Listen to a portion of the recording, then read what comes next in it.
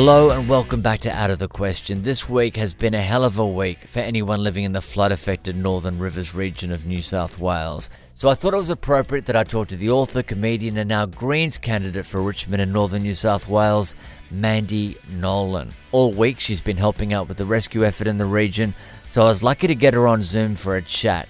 She's one of the funniest comedians in the country. She's definitely Australia's funniest non-famous comedian, and anyone in the business knows it's foolish to immediately follow her on stage. But becoming a household name's always eluded her. We talk about that here. We talk about growing up under the shadow of domestic violence and how her dad dying meant her life could officially start. And we talk about how the Greens finally convinced her to run. Just quickly, if you want to help out with the victims of the Queensland and New South Wales floods, Google GiveList, Queensland and New South Wales floods 2022. That's GiveList, Queensland and New South Wales floods 2022. But back to Mandy. I started off by asking her how her fellow workers would describe her. It's so funny. I got a birthday, like a Mother's Day card from one of my kids when she's only like 8 at the time.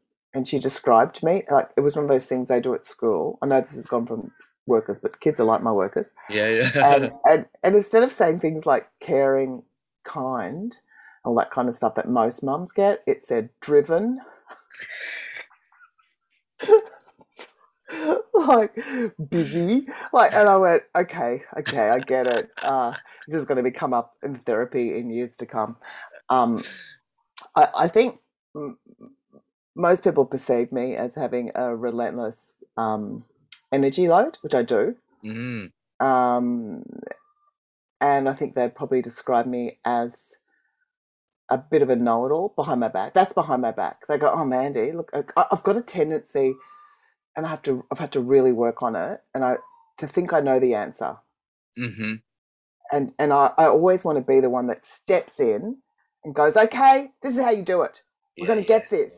You know, this is what you do. Like, people talk about, I solve the problems. I make the decisions. Like, because I cannot bear people not make, you know, those people that won't make decisions. Mm-hmm. Oh, what do you want to do? I go, I don't fucking care. Let's just make a decision. Yeah. So I think that can come off as controlling and bossy. So I think when you talk about how your friends or your colleagues or your kids would describe you, I think there's what they would say in an obituary or in a eulogy when you're dead. Yeah. Which comes off as she was amazing, she was so compassionate, she always stepped up, she went the extra mile, she was selfless.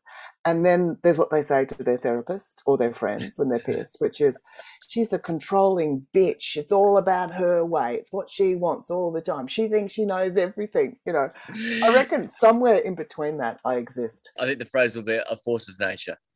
That's right. And we've just seen what a force of nature looks like. That's right. So just quickly, where do you think you get that energy from? I got that energy. I grew up in a little Queensland country town. My mum was 19 when she had me. Oh, wow. I had to get married in a caftan. Lucky they were in fashion back then. That was a classic shotgun wedding. So they were that real working class. They weren't even working class because my dad never really worked because he was just wild, drinking, alcoholic. But he was always bringing home, like you'd wake up and there'd be a guy with one eye on the couch. Or there'd be, the spare room. There'd be some old dude from the park be in our house. My dad was picking up. There were always animals that had been hit by cars. He was always. We always had owls and magpies that were mangled that he would kind of do a bit of a bush mechanic repair on. Yeah. But my dad died when I was 6. He was 30 years old, and he was a really traumatized man. I think he was that thing where people aren't all one thing. And this is a long answer to the question, I know, but I have to get there from that. So when my dad, it was a domestic violence relationship. When my dad drank, he was violent. It was horrendous as a child growing up in that. My mother was really young and sort of became, I guess, immobilized by the trauma of what she was living through. So when my dad died, I kind of saw this is weird, as an opportunity. Like as a little kid of 6 years old, as much as I love my dad, I went, oh my God, that's over. You know, when you've lived in a house where chairs have come through, you've the doors, you've been locked out and you've slept in the bush where you don't know this person you love to trust them, and then you do, and then they betray you, and there's this horrendous, terrifying, you think you're going to die all the time, and then it stops. And I went, in my little head, I was a bit Woody Allen because I was a properly traumatized kid. I went, that's it. My life starts now. It's on. Game on. And I turned to my mother, right? My mum is fucked up because she's just holding on. She's got a 6-month-old baby. She's in this tiny country town. She's got no, she's got no way of actually, there were no support services around then at all. So there was no way of actually for her to receive any counselling or any support like that. She just had to go on. So I had to become super functioning. I became the kid that, because mum was fragile, she became stronger as it went on, but she relied on me. I was her second in charge, basically. And I very often had to take charge. So I was someone from a really young age that learnt that if you want life to go a certain way, sometimes you have to be the one that steps up. And I've been stepping up since I was a kid, and it never occurred to me that you didn't have to. No, other people didn't. So you were 6. Your dad? Did you say your dad died in a car accident? Yeah, it was a car accident. It was one of those classic ones where it was a bit like a, when you tell, it's kind of weird because I don't have any, and I guess it's part of being a child of trauma and part of it being a really normalized story for me now. It doesn't, I can tell this story and it's weird how it doesn't land with any in me.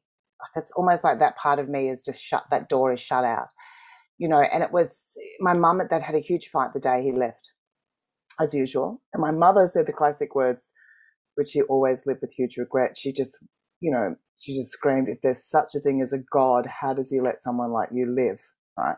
He never came home. And wow. I know, wow. So my mum had to live, that you didn't make it happen. No. But you don't want that to be the last thing she said. So it was really hard as a teenager to have a fight with mum and storm off because she'd go, come back. She was going like she couldn't live with another death on her hands. Incredible. And that was, and it was weird. I lived in a country town, and so outside my bedroom window, I could see into the police station with this big, it's a country town. There's a big paddock where they used to hold all the crash cars when they did the police investigations. So from my bedroom window, I could see my family car that was all smashed up. Oh my God. I know, sitting in there. And one thing we did in that neighbourhood as kids, we used to plan the crash cars.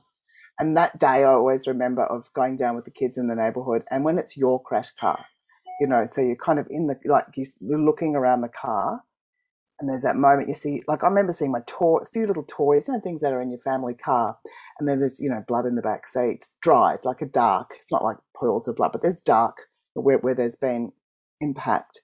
And then there's a moment where I just started playing in the car with the other kids, and it weirdly became normalized. So rather than being traumatized by my dad's death, I went, this is my opportunity to make it how I want it to be without, to this, it's okay. It starts now. So, so that kind of set up this mindset where like nothing shit could really happen. Like you go, I was a pretty resilient kid. Yeah. I had dealt with hard shit. Like, not getting what you wanted for Christmas was nothing. Yeah. Like, the kind of going like, it really, I was just lucky in a way. I think part of it was luck that I just happened to have a personality where I'm an optimist, and I've got a real faith in the human capacity to transform. And I think I had that. I was born with that. Yeah, well, look, that's one way one word we haven't mentioned, which I describe you as fearless too. I mean, the idea of going back into that car, that's like going to the lion's den in a way, and you survived. And so you're right, nothing else can hurt you from then on. No, I'm fearless. Weirdly, there's things I'm fearless in like that. But if you stand me on, like, I'm scared of heights. Yeah. I'm neurotic about my children's safety. Mm-hmm. But my sense of my emotional well-being and what I know I can take, I that's where I'm fearless. I'm fearless, and I'm not fearless everywhere. Well, But in comedy, particularly, you feel it's, yeah, it's it. I I just mean, want to get out, get in the car, get home. yeah, that's what's Dave O'Neill say? Just get your packet of chips, get in the car, go home. Exactly. That's what it is. It's a mission. That's right. That's exactly right. What's the most unhelpful feedback you've received? For me, um, it it's that idea that um, along the way is that sense that you know you'll get over it, or you'll Oh, yeah. not to talk about things, just to leave it, to shut up, and you'll get it. You don't need to. And I've always needed to talk about things to normalize them. For me, it's when people sort of try and shut you down from telling the truth or talking about your real story. When people go, look, nobody wants to hear that. Yeah. It's like me telling that story that, like I told you about my own life, because you're always aware of the burden of your own story. And I think what we've found out in the last few years, in the last year actually, having Grace Tame as Australian of the Year, is that I actually think a lot of people have been told growing up that to keep their personal stories to themselves, and to keep their real experiences to themselves, because society and culture don't want to be burdened with the truth. Mm-hmm. And I actually think that's what it is. I think the more people, you know, can speak, it is the thing about speaking truth to power. When you Yeah. do that, and you do that confidently and persistently, things will start to shift. And it's amazing. Look at the power of narrative. Like Mm. that one girl, Grace Tam, I just find so inspirational. And it's not what I was inspired by. It's not about what happened to her. It's about what happens when you keep speaking. Like every time they tried to take her down, she just kept her voice there. And her story, her narrative, started to change things. It changed people. It challenged prime ministers. I Mm. went far out. How can one girl's story disrupt so many people? How can it destabilize like this? Mm. And I think that, I think the fact that when you're told nobody wants to hear about it, nobody wants to hear what you have to say, nobody wants to hear your sad story, sort of thing. That's a lie. You Mm. know, I think a whole lot of people want to hear um, the truth of other people. Talking of Queensland towns, I obviously grew up in one as well, and I remember one guy saying to me in my late teens, "Adam, your problems are your own." I remember thinking, "What?" Going like, that's a horrible thing to What a say. terrible thing to say. I mean, Alcoholics Anonymous or Narcotics Mm. Anonymous is built on listening to other people's problems. It's the great healer. Yeah, it's called the human condition. That's right. And it is. And right now, while we're recording this, I'm in northern New South Wales, and I didn't get flood affected.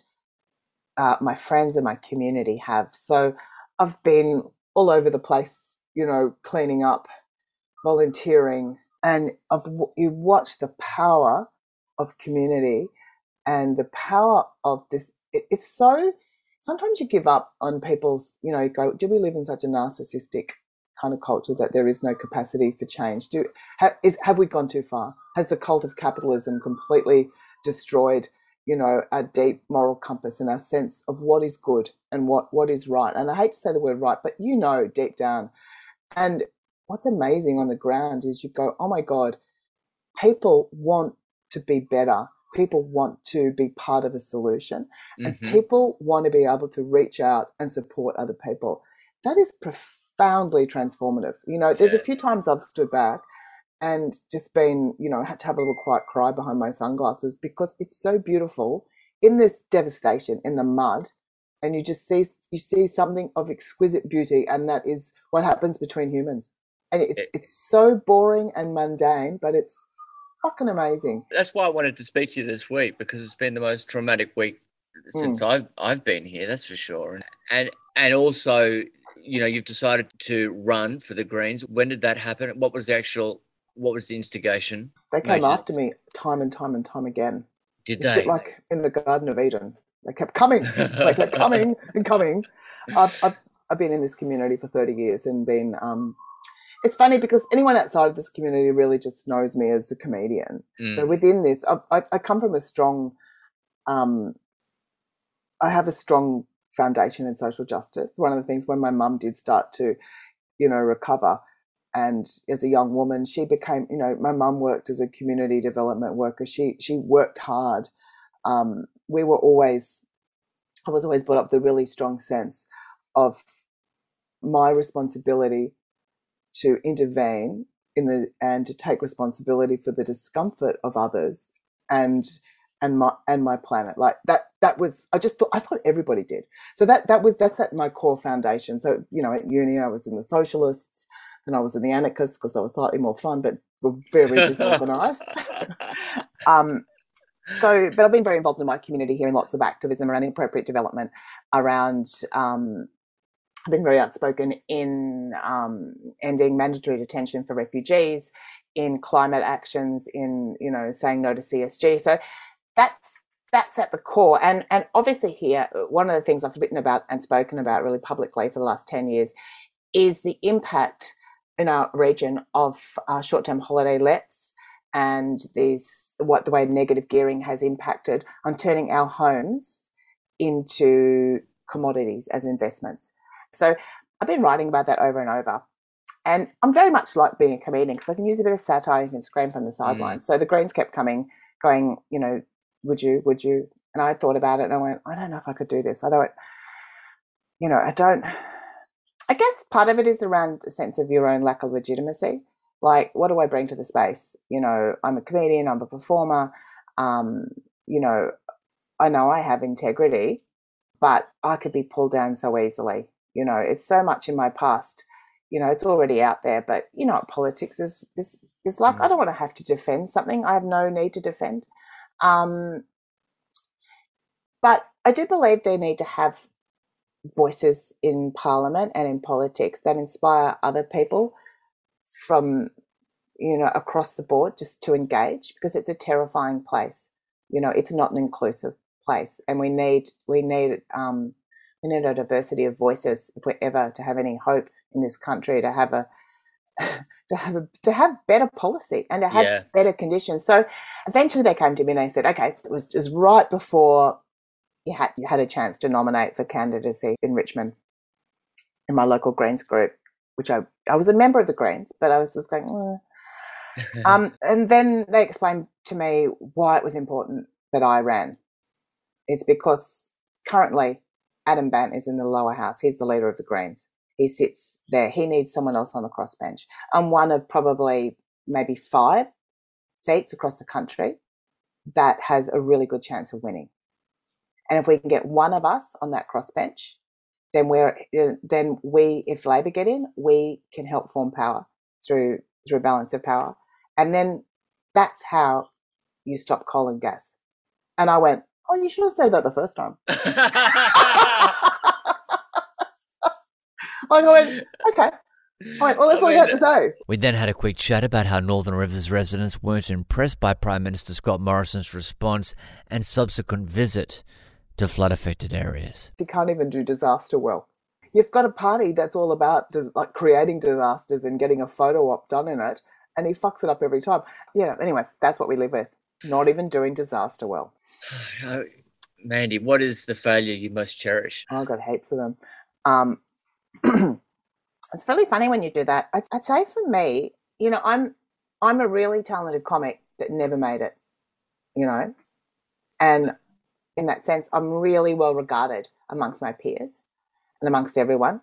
People come up, and I don't doubt my capacity. I know I'm really good, but something I've had to really learn to do within the comedy industry I was kind of ahead of my time. If I was me now and I was 30, I'd be like Australia's Amy Schumer. Like, I know they'd love me, but I was never right. I was whatever. I was never there. I was living in a regional area, and until Fiona O'Loughlin came along, they didn't realise you could have someone live in a regional area and still have a career.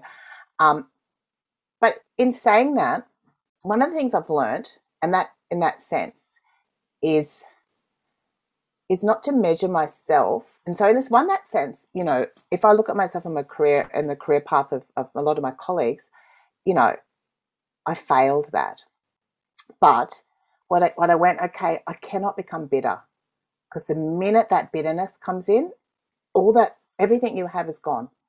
So how do I reinvent that to work for me? How do I make something solid? And I kind of embedded myself in my community, and I embedded myself in teaching people and creating something here that was different. And I went, where can I put this? And that's led me to do what I'm doing now. Because for me, politics and activism is really, really closely tied with comedy, because I think we have a powerful voice, and I think it's very underutilized at a larger level when people become, comics, and there's some of them that do have really strong political voices. But I think it's something that we can do. And for me, in a sense, my failure to ever really achieve anything at a national level has meant that I have given something to my community and become part of this community in a way I never would. And there's a connection and a sense of responsibility that's not just about me. It's about I'm part of something bigger here. And honestly, and that's why I'm doing it, because I have this. So for me, when I reframed that, there was a moment where I could have gone, had one of those Suki tantrums when you watch a showcase or something and you go, fucking hell, I'm better than every single one of these people. And I'm nothing.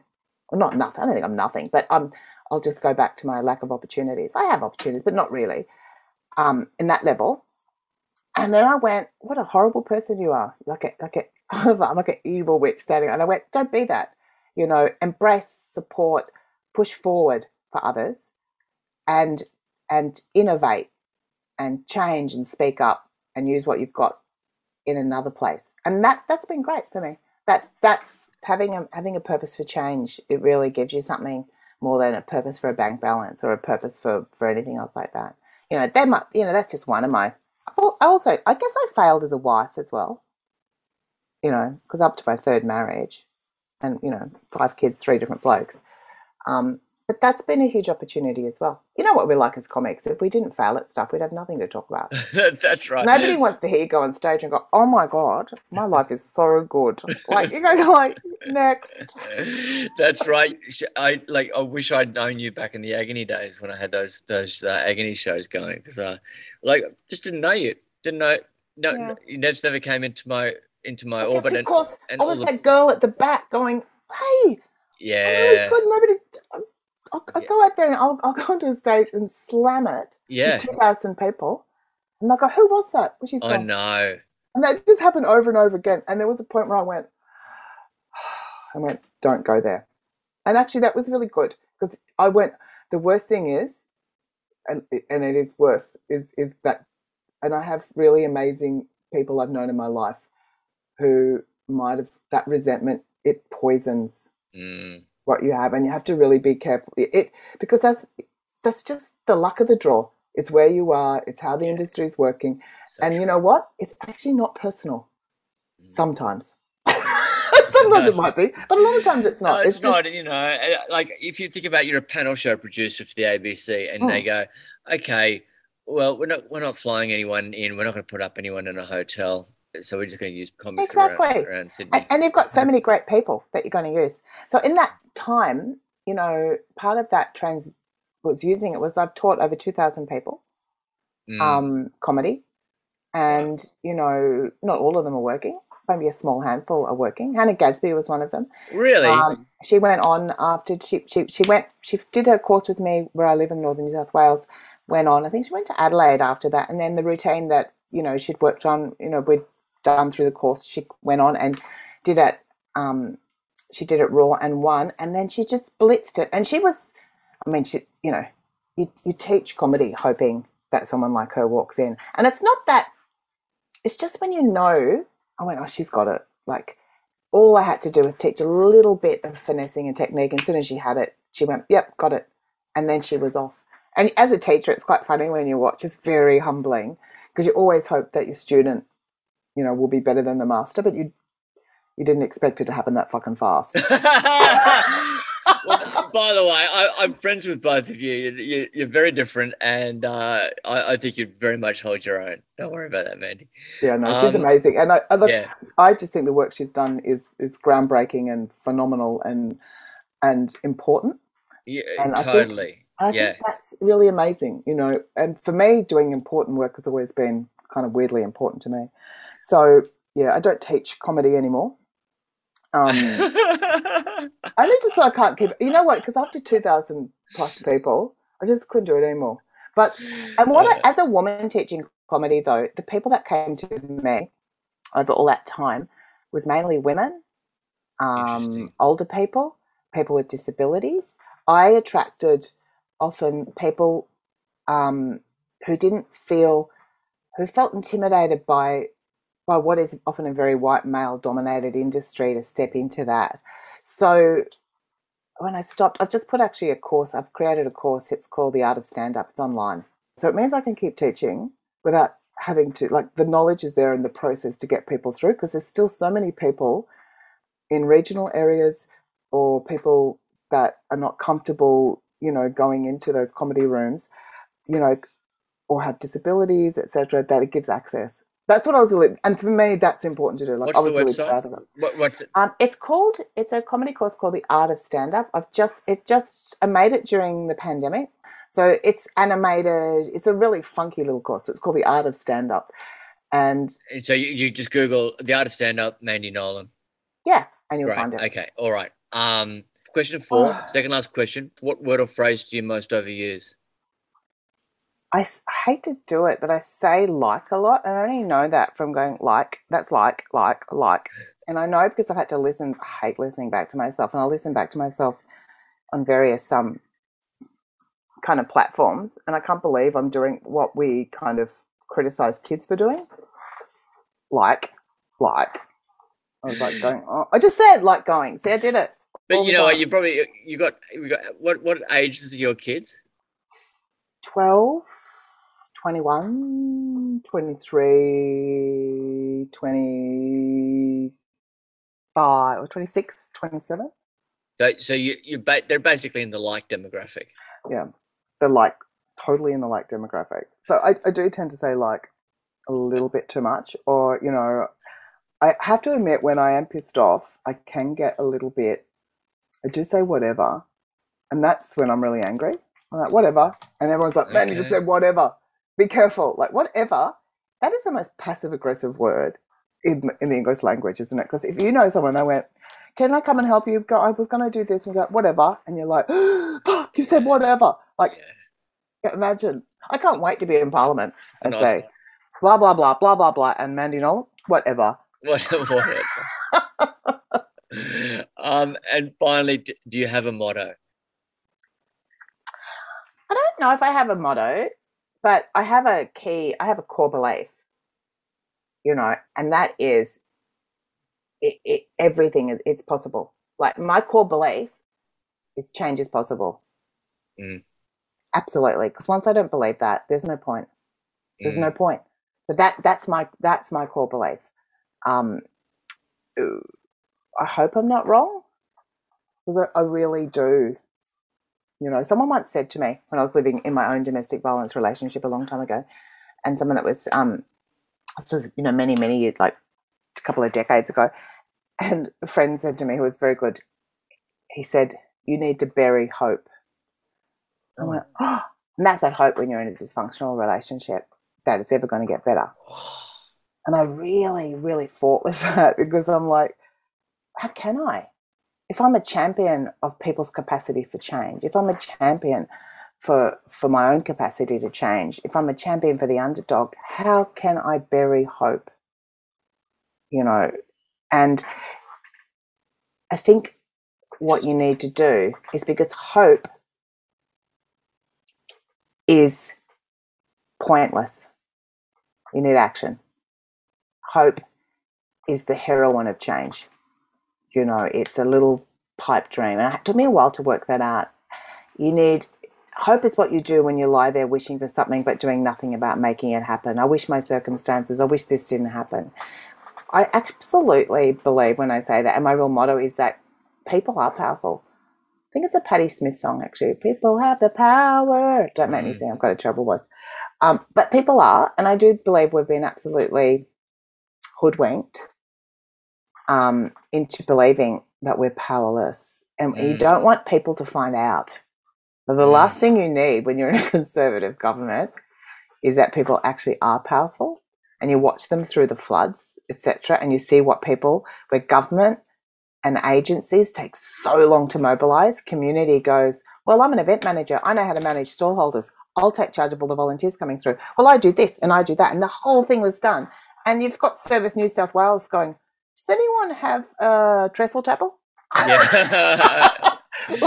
Yeah. You just see the enormous capacity of people to collaborate and to cooperate when they have a purpose for a common good. And that's action for change. And that is not hope. That is the way forward. And that's what keeps me going.